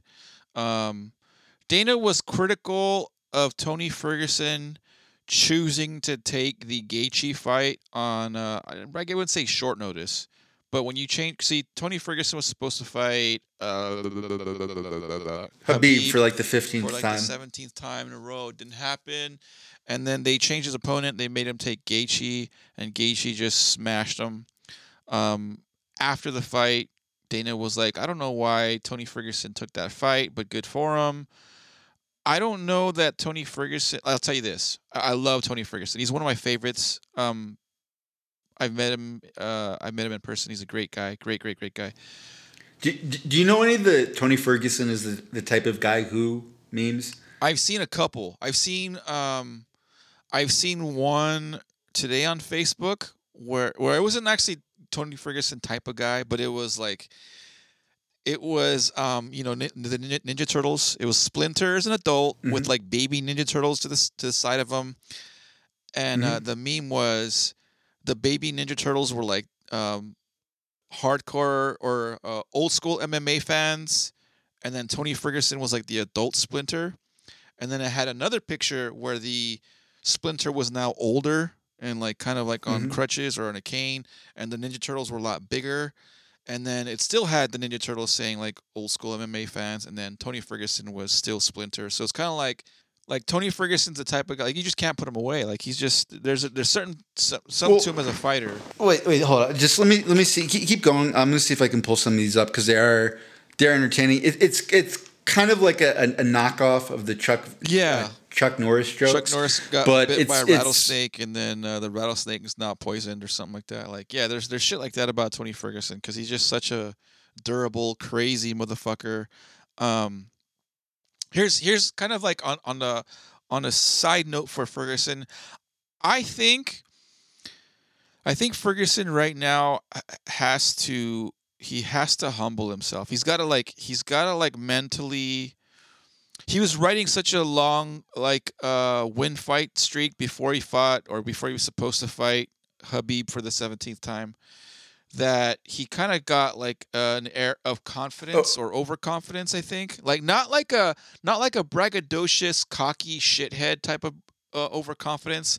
I just think Tony Ferguson's lost a little of that like hunger that humble people have, if that makes sense. Well, okay, there's a couple things with that. First, man, I found a few good ones of the Tony Ferguson. Okay. Tony Ferguson is the type of guy to take a shit in the USADA urine test cup. Tony Ferguson is the type of guy to turn his bedroom lights off with a spinning elbow. Yeah. Like, I really actually could see him doing that, too. Uh-huh. Tony Ferguson is the type of guy to pass guard during sex. Yeah. Tony Ferguson is the type to take performance decreasing drugs because he wants more of a challenge. Yeah. He's a beast. Right. So after he whatever he did to his knee or whatever, he blew out his knee when he tripped over the. Wait. Can I add one more? Sure. This is the one that I came up with because it's sort of making fun of him, but it's also a little bit complimentary in a way. Tony Ferguson is the type of guy to masturbate before having sex because no one finishes Tony Ferguson. Holy shit. Jesus. I don't know what you were doing when you thought of that. That's wow, graphic. I was just thinking about, Tony and what he does in his alone time. When Tony Ferguson blew out his knee, like there was doing some pre-fight media something or other, and like he basically tripped over some cables or wires before the interview, and basically he was doing media. It was a dark studio, and he just tripped over a sound cord. He was also wearing sunglasses inside, which he tends to wear. Allegedly, he said he wasn't. Well, he tends to wear sunglasses everywhere he goes, so I believe it. He does. Not nice sunglasses either, just like huge, like fucking old ass aviators. Yeah. So he tripped and fucked up his knee. He had to get surgery done. Like immediately after surgery was like he was good to go. The motherfucker was like kicking metal and shit like that. Like during his next lead up fight training. Like he's a fucking savage. He's just a crazy durable. But what I think he needs to do is he needs to have like that hunger that humble people have. I think he lost. I think right now he's kind of in his mind. He's like, I'm one of the great ones. I think he needs to take like a little like a notch back of the humble pie. I'm not saying he's not like Ronda Rousey. Like Ronda Rousey was like, fuck everybody, I'm better than everybody, and just like braggadocious, kind of a bitch. Tony's not that level, but it's kind of the hunger's not there. Yeah. It could be that, but the other part of it is, as you've spoken, like he's had several surgeries now, and he's old. I think he's like 37, and athletically, he was never top of the heap athletically, right? Like he was never the fastest, he was never the strongest. Part of the reason he has to keep such a high pace and wear opponents down is because like he just can't hit hard enough to knock somebody out. Like I don't think he's ever had a KO. I mean, there might be some TKOs earlier in his career, but like he just was never that type of athlete. But he was still a good enough athlete where he could hang with the elite, and then his endurance and his toughness and everything could overwhelm people. Dude, when you start getting to the point where you're like, 36, 37, 38, you're just naturally going to start to lose some of that. And when you're not that quick and you're not that strong to begin with, and you lose a step, or even in Tony Ferguson's case, it could be only half a step. That might mean that you just cannot compete with the top of the pack anymore. Like time is gonna. It doesn't matter how good you are unless you're Yoel Romero. Time is gonna catch up with everybody, and like it really just could be that. And you're probably right. Like he's been at the top of the heap for such a long time. He's been such a good contender. So it really might be both of those things. It might be he's lost a little bit of motivation or whatever kind of made him such a savage in the first place. But I think undoubtedly he age is just hampering him a little bit because he's just older. He doesn't look the same physically. Doesn't look as strong. And I could just watching him. I'm like, yeah, you were a step slower than you used to be. And when you weren't the best athlete to begin with, that can be problematic. That was the co-main event. The main event was Davison Figueiredo against Brandon Moreno for the 125 championship. Just for anyone who didn't see, Charles Oliveira just fucked Tony Ferguson up for 3 rounds. Charles Oliveira had Tony Ferguson in an armbar that like 10 out of 10 people would have tapped to. Oh yeah. Like we're like watching, like, are we about to see like Tony's like arm, like his bone shatter through his flesh? Like I've never, because he had an armbar that everyone would have tapped to, and Tony was like, no, I'm not tapping to that. And then he readjusted it to get even more leverage. Where I was like, yo, because usually when you have an armbar, like it's just gonna to hyperextend the elbow. And I'm pretty sure he did hyperextend Tony's elbow, and he's like, no, I'm not tapping. And he readjusts him like, yo, he's about to shatter his fucking arm on TV. This is nuts. Matter, you got a visitor. My dad and I were watching that shit live, and we were both wincing. We were both like, oh, that's gonna fucking hurt. That's gotta hurt. And it was bad. That's just 10 out of 10 people would have tapped, and Tony Ferguson didn't. And I mean, Oliveira just fucked him up for the rest of the fight. But one of the things to me that was the most impressive was Oliveira was extrememly patient and actually had a really good controlled grappling performance, which I've never seen from him before. Like he's always, I mean, I think he might have the most submissions in UFC history at this point, or close to it.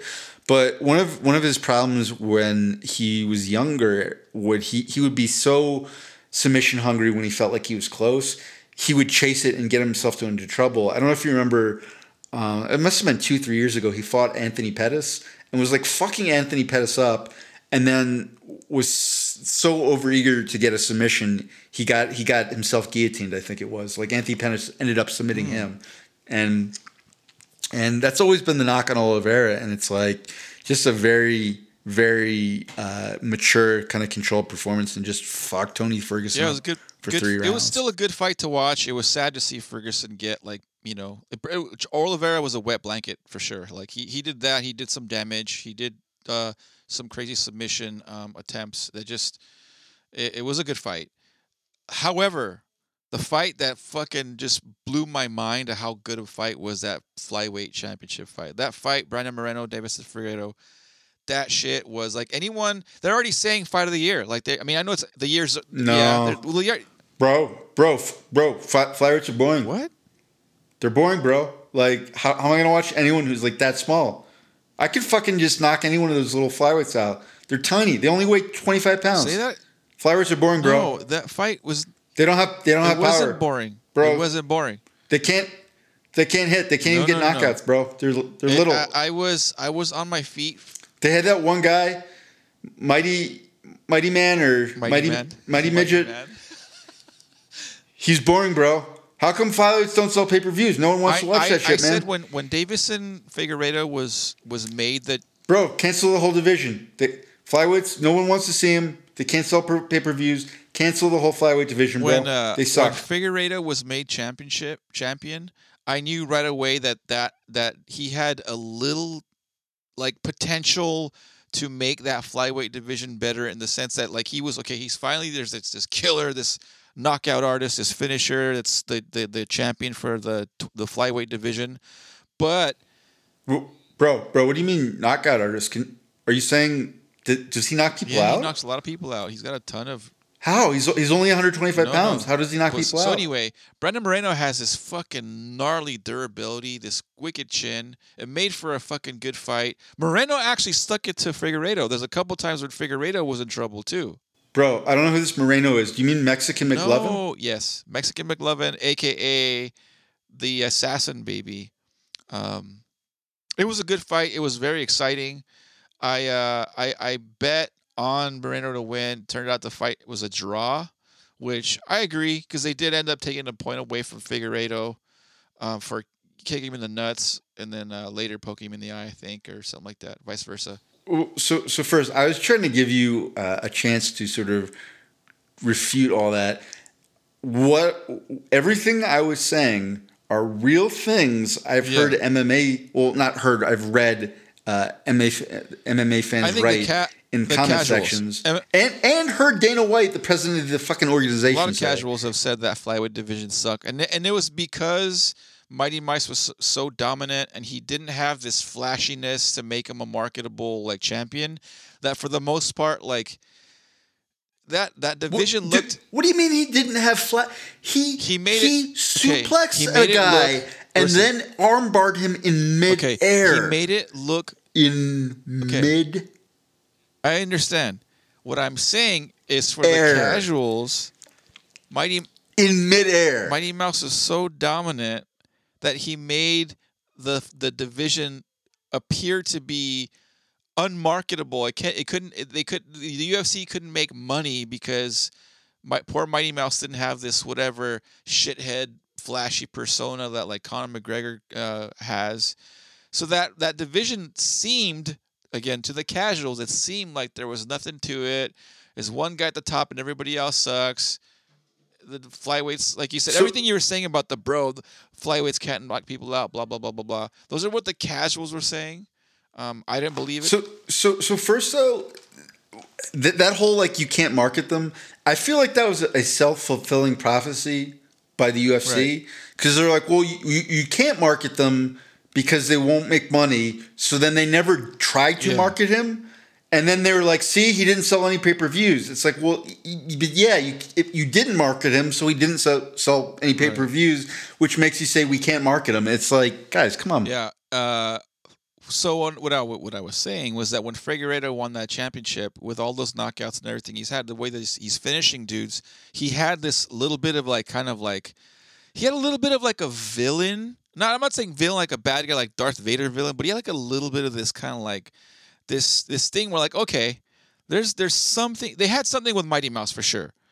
But with Figueiredo had a different angle. Like, oh, finally this villain that could knock people out, just put people away. There's enough of an opening for the UFC to like push marketing wise, push this guy, and they've done a okay job of it. They should be doing a better job of marketing him. Anyway, flyweight division looks good. That fight looked amazing. They're already saying that they're gonna do, or they non-verbally agreed to a rematch.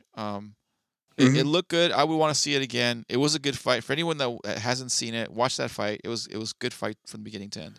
I thought that Figueiredo probably won 4 out of 5 rounds, and Moreno definitely took the 4th, and I think the 3rd round Figueiredo won, and then it should have been a 9-9, but that was a competitive enough fight where I was like, yeah, a draw was fine. The one thing I really do hope that people figure out that like flyweight is an incredible. I mean, it seems like they somehow now have figured out that bantamweight is a great division, but usually if you were gonna do like a real like non-biased, non-marketing pound for pound ranking, a lot of times it would pretty much be just in the order of the weight classes. Like the number 1 person on the pound for pound would be flyweight, and number 2 would be bantamweight, and 3 would be featherweight, so forth and so on. And it would just be there'd be some variations based on some sort of above and beyond champions. Like I think Khabib would have been higher. Like he would have kind of broken that mold. But yeah, usually like for the most part, like if you're gonna do a pound for pound ranking of the champions, just of the champions, the heavyweight would always be last, light heavyweight would always be next to last, and then yeah, there might be some variation depending on like again some champions just being a little bit better, but it's like, yeah, motherfuckers, like flyweight is going to be one of the best, if not the best division, because they don't weigh 125 pounds. Like those guys weigh in the 150s usually, but it's smaller guys, and you're getting like top tier athletes because they're not big enough to play pro sports. Like even even like the Brazilians, like a guy who's only 150 pounds and 5'7" is going to be a little bit small to play pro soccer, right? But here's an outlet where you could get like the best of the best athletically, starting in martial arts at a young age because he's like tiny and he's getting picked on, and he's a top tier, like, elite athlete for that size, and he's been studying martial arts all his life, and he's going to now fight another guy like that. You just don't see that in the higher weight classes, because, like, if you were John Jones and actually good enough to play in the NFL, you would just be one of John Jones's brothers, which is what they did. But he was, again, I always come back to this. He was the runt of the family. He was the worst athlete, and he wasn't actually good enough to play football. And he's like, well, I'm going to go do this other stuff. For sure. So, in conclusion, Brandon Moreno and Davison Figueiredo are better than John Jones. Pound for pound, for sure. No, I meant like the two of them. Like, that's the actual pay-per-view. Oh, you want to see them too? I want to see Brandon Moreno and Davison Figueiredo fight John Jones. I would put money on that, and I would put money on the flyweights winning. Yeah. I would. They're better than John Jones. Yeah. That's what I was saying. That's really what I was getting down to. Is this? I was trying to pitch this matchup. Bellator would do it. Bellator likes to put on freak fights. They might do a 2-on-1. Not anymore. But this weekend, another good fun card. You got the Wonder Boy fighting Jeff Neal as a main fight. That's going to be a cool one to watch. I like Jeff Neal. I think he's a sleeper. I think this guy's been waiting in the wings, and he's just gonna. Well, you never know. That's what makes fights fun. Is you never know who's gonna actually win. Another one where I think is gonna. He's gonna be winning, and then Danny LaRusso, aka Stephen Thompson, is gonna crane kick him. It's gonna be over. Some weird fucking off angle crane punch kick combination. Jose Aldo against Marlon Chito Vera. I love Marlon Vera in that fight. I think we've seen the best of Jose. He's looked okay-ish. He's hanging around. But I think Marlon Vera, it's a fight for him to win. It's a fight for him to, like, slay the dragon, so to speak, or a declining dragon, should say. I mean, the weird part is Jose Aldo's not even, like, that old. He's just been fighting since he was, like, 9 years old in the UFC. And it's weird because he apparently that whole time he didn't have, like, nutrition or even that much of a strength and conditioning program. So he used to really struggle to make 145 pounds. I know he's found somewhat of a resurgence at 135. I think there's a good chance that he's just still too good, and a 3-round fight is going to be able to beat Chito Vera. But we'll see. We'll see. So if you remember, even against Peter Yan, like, he did very well in the first 2 rounds against Peter Yan, and then started to slow down in the third, and then just got fucked up at the end of the fight. But, like, he looked great in the beginning of that fight, and he's always had a problem with gassing. But he wasn't going against as good athletes as he is in the lower divisions. And yeah, he's definitely slowed down a little bit. He's a little bit older. I think that still might be a little bit too much for Chito Vera, but it's gonna be a fun fight for sure. I don't know. I like Chito in that fight.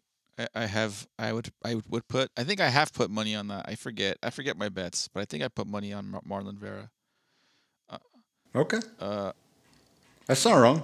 Yeah, a couple other good fights in that whole card is actually, there's supposed to be like 20 fights, and I'm exaggerating, but there's supposed to be a shitload of fights this weekend on the same card. I don't know if it's because it's the last fight card of the year. I might be making that up. There might be. It is. It's the last fight card of the year, and also a bunch of fights kept getting, like, pushed back.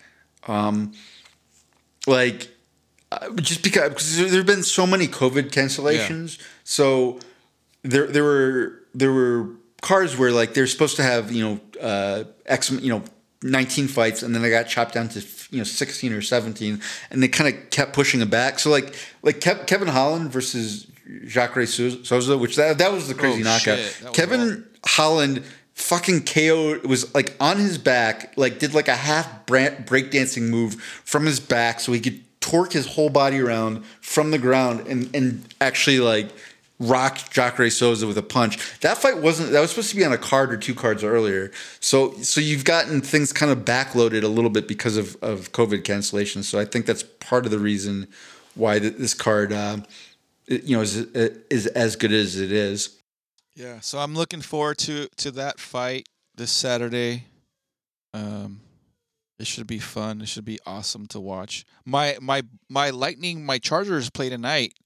Uh, they just won on Sunday by a field goal toward like in the last whatever 10 seconds of the game.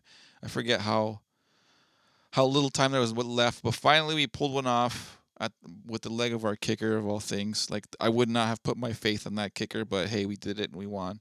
And tonight we play against our division rival, the Raiders. There is no complication. There is no implication. Excuse me. Title of a playoff run for us. We're eliminated. I think the Raiders are too. I'm pretty sure they are. So it's more like a divisional pride.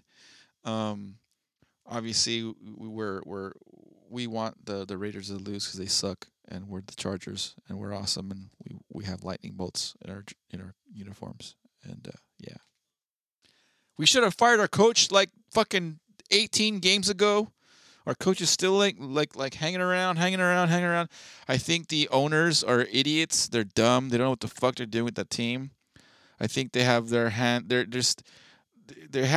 involved in too much in the organization, and they just need to stop. They need to sell the team to someone new, someone that's gonna just kind of your owners let the coaches and the management do their thing. That being said, our coaches are dumb. Anthony Lynn's an idiot, does not know how to manage a game at all.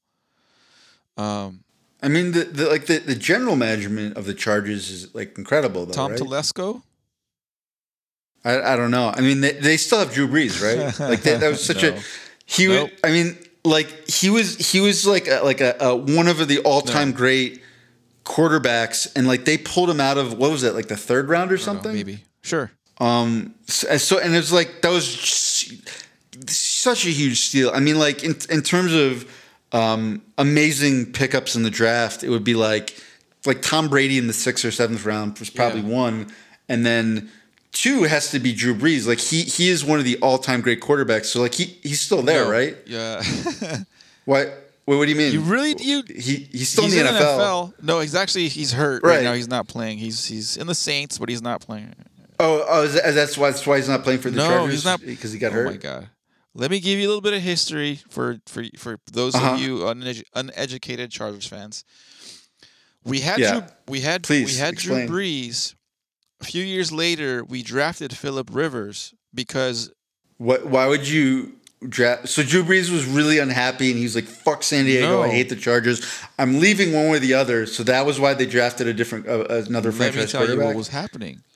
Was Drew Brees was having issues with his shoulder, with his throwing arm, I believe. I think he was throwing his shoulder, throwing arm. Something was wrong with his, and it was really affecting his play. So Chargers drafted Phillip Rivers. They're like, you got a quarterback with no arm. They drafted Phillip Rivers. Yeah. The problem was, eventually. Got it. Because if you remember with the Green Bay Packers, there were those like 2 seasons where Aaron Rodgers was having a bunch of injury problems, and the Packers were like, "Fuck this guy! Like we got to get rid of him. Like let's get another franchise quarterback."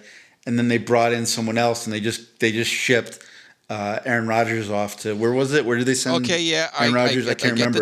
I get the joke. I get what. So the Chargers organization had a decision to make.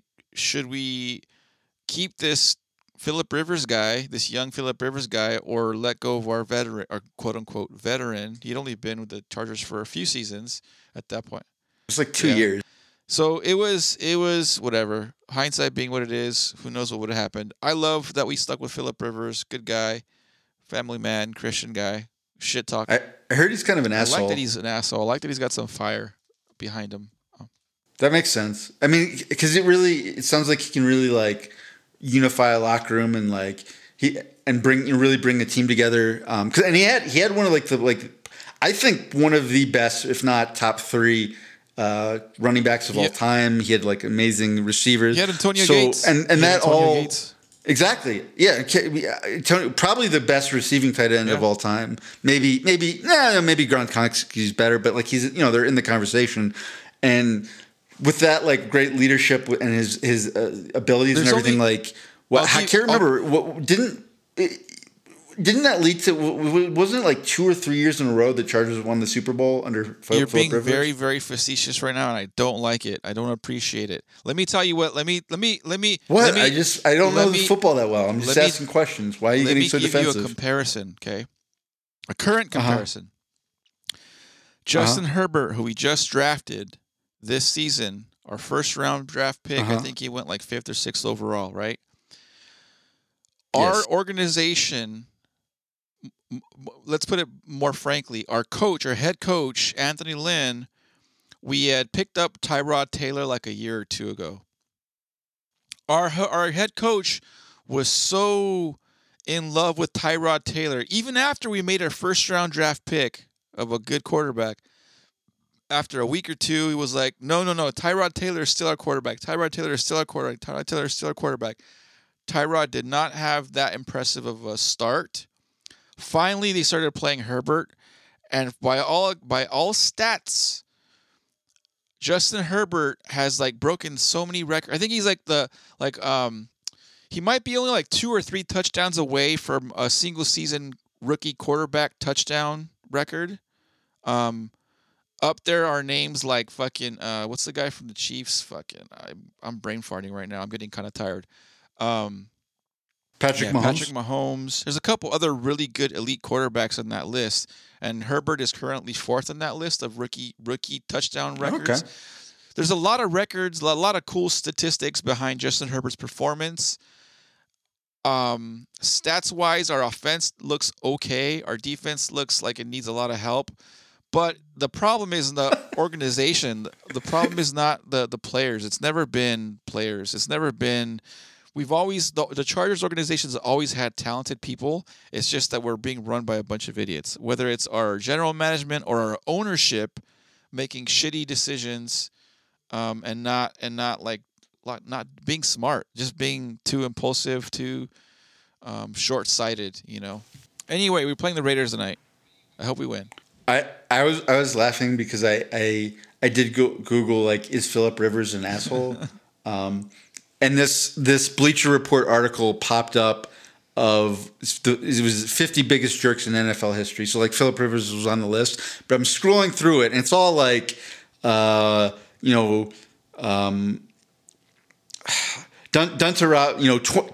of 50. Dunta Robinson. Dunta may be a nice guy and all, but I don't know. I do know that he's clueless and does not understand the new rules laid down by Roger Goodell. 22 out of 50. Buddy Ryan is the defensive mastermind, but he did have an anger problem. Back in 1993, he was defensive coordinator of the Houston Oilers, and he got into a sideline confrontation with the team's offensive coordinator. This is where I started laughing because I knew who this was. 23. This is the biggest jerks in NFL history. 23 out of 50. Ray Caruth. Like, what the fuck? Ray Caruth was well on track to being one of the better wide receivers in the NFL until he ran into the law in 1999. Ray Caruth was sentenced to 18 to 24 years in prison after he was involved in a shooting that resulted in the death of his pregnant girlfriend, Cherika Adams. Thankfully, the doctors were able to save the unborn child. I'm like, dude, maybe it's not something to laugh at, but I'm like, dude, this guy doesn't understand the rules. This guy has a hot temper. Ray Caruth is a murderer and went away for jail for 20 years. Like, yeah. What sort of like meth was the author of this article on when he wrote that? That is not the same. I'm sorry. You don't put just a legit murderer in a list of the 50 biggest jerks in NFL history. That's all I'm saying. Yeah, they might need to look at that list a little closer and reset their priorities. The killer thing should have been the first thing that they mentioned, and then the football stuff would have been anyway. I also think it's crazy that he was only in the middle of the list. Like, he wasn't. Let me see who they think the biggest jerk was. I mean, it's because Philip Rivers, by the way, was 49 out of 50. Shit. So he's on there. He made the list. Good for him. Richard Seymour was the one that they really didn't like. What the fuck? It's like, did he murder someone? No. Well, guess what? He's not as bad as Ray Caruth then. I'm sorry. Jesus. Fuck it. Who is this? Is this the level? Is this all you need to write to be a writer for the Bleacher Report? Like, goddamn. Like maybe Maybe I need to make a career change. I could write absolutely moronic lists. I could do it. Tony Santorsa. I don't know who that is. And I don't know. You know what? There's a reason why. Anyhow, I think we've come full circle on that didn't really make any sense, but it sounded like the right thing to say on this episode of the Degenerates Clubhouse. Do you have any closing thoughts, final words of wisdom?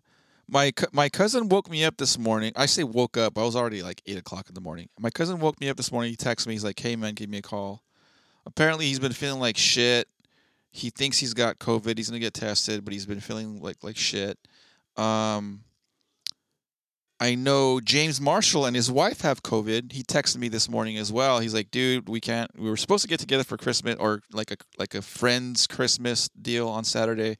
He's like, "No, we can't have people over. I think Emily and I have COVID." So this COVID shit, it's like it sounds like it's gonna be a seasonal thing. It sounds like it's more. There's been more and more cases of it being reported lately. More people are dying of it or complications of it. So okay, I wasn't gonna get into COVID stuff, but can I just give some quick information for anyone? Probably should have said this at the top because it's helpful. So if you remember, we talked about last time, like all the other COVID strains are seasonal. This one just seems super hardy, where it still could stick around, and it was still being transmitted during the summer. But on top of that, there are just many people who were traveling, who were in large gatherings and everything, for the holidays and Thanksgiving. And the way COVID works is it's usually not until 2+ weeks afterwards that you're going to actually see the spike. So a lot of what we're seeing now are the results of everything that happened during Thanksgiving. And with that, like the numbers of cases are way higher than they've ever been. And what has always been my biggest concern was our capacity, for our medical system to handle that, because we don't have people are like, yeah, the death rate's not that bad. That's fine. The reason the death rate's not that bad is because people can get treated, but there are a lot of people who have to be hospitalized. So particularly for all you guys in Los Angeles, let me just see if there's any update. But like I was checking into that. Like the ICU capacity in Los Angeles this past week was like basically stretched to the limit. Like they didn't. They barely had any more. There's something like there's like 35 ICU beds left in LA, which is crazy for how big of a city that is.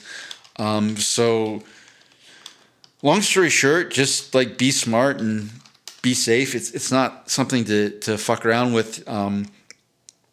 Because again, the real fear isn't just COVID. Like James and his wife, I'm sure will be fine. I hope best wishes and everything to them for a speedy recovery. But oh, good Lord. Intensive care bed capacity at Southern California hospitals tumbles to 0.5%. Wow, awesome. So, and the problem with that is that's not like some special COVID wing. That's all ICU beds, period. So, like, if someone has a heart attack, if they get in a car accident, if it's LA, so let's say maybe there's a stabbing or multiple stabbings or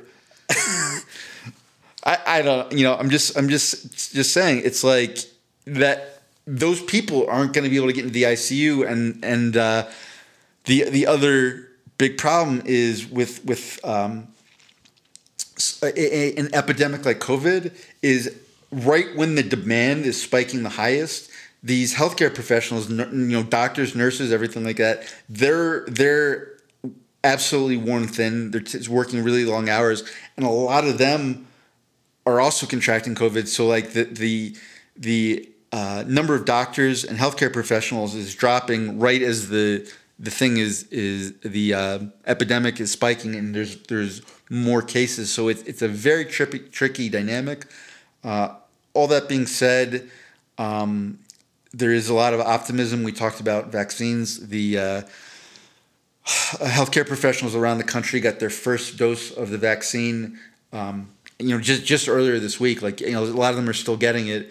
And then in 3 weeks, they'll be able to get their second dose of the vaccine. And then 2 weeks after that, they should have some level of immunity where they're going to be, at the very least, they'll be insulated where if they do contract COVID, it should be like a very mild case, and they're not going to be as beat up, and they can go about business as usual. But it's like, man, this could be a rough start of the new year if people basically do the same thing that they're doing through Thanksgiving, through the holidays. Do as Armando does during quarantine. Don't do as Armando's mom does during quarantine. Like, stay isolated, you fucks. Don't go out. Don't party. Don't do any of that shit. Wear a mask if you have to go in public. Don't expose your family and friends to the shit just because you want to go have a drink with them. Fucking stay home. Suck it. Oh, let's be. This is actually like practical, helpful. Maybe I should have led this. Now that we framed this whole thing, I would recommend checking out a company called Breathe 99. They developed a mask specifically for COVID, and the way I found them was MIT. Like, this is months and months ago, kind of towards the start of the pandemic. MIT, who's like one of the leading research and engineering schools in the country and really in the world, they developed a mask specifically for COVID. It was supposed to be like a reusable mask with silicone where you could clean it. You'd have to just change the filters. And I was like, wow, why aren't these things in mass production? So like at least every healthcare professional could have one and a bunch of filters. And it would be great if, like the general population would have one too, because those masks are actually effective to prevent you from catching COVID. Most of the masks that people have are only, they're only good to keep you from giving it to somebody else, which is why when people are like, I don't want to wear a mask because my freedom, it's like, dude, it's not about you. It's to keep you from giving it to other people. So if you want to be an asshole and go out in bars and live your life, that's fine. Like, do you, if then you're not affecting other people with that. Right. That's okay. But it's like you can't have it both ways. Anyhow, long story short, I had a bunch of N95s at the start of it. My supply was running down, so I was like, let me see if somebody out there has made a mask similar to the one that MIT designed. I found this company, Breathe 99, where it was pretty close, and it's actually, at least according to the company, it's got a higher filtration level than an N95. It's actually like N98, meaning it's filtering out more particles, I guess microns, than an N95. So I got 3 of them for the family, and I think they still have stock. If you're like, yo, this could be a dark fucking January, or you're just a doomsday prepper and you want your canned beans and your water and your reserve of COVID masks. Go check them out. By Breathe 99. Go to breathe99.com and use a promo code Degenerates Clubhouse for 0% off your first order. Plus you got to pay for your shipping and handling. But if you tell them that Aaron sent you, they'll be like, "Who is Aaron?" And you'll be like, Aaron, and they'll be like, "No, we don't. Can I get a discount?" And they'll be like, "No. But you can get this regular discount everyone else can get." And remember, that regular discount that everyone else can get is from me, guys. You're welcome. Anyway, enjoy your weekend, guys. Stay safe. Don't go coughing on anybody. Peace out. Until next week. Bye-bye. If you're going to hook up with the random girl you met at a bar, wear a condom and a mask. Hey everyone, Mondo here. I just want to take the time to say on behalf of myself and Aaron that we appreciate everyone who's taken the time to listen to our podcast. We know there's hundreds of thousands of podcasts to choose from, but you took some time out of your day to listen to us ramble on. Please share our podcast, like and subscribe, follow us on all our social media platforms and all that jazz. Whether you love us, hate us, agree with our opinions or disagree, we still love you.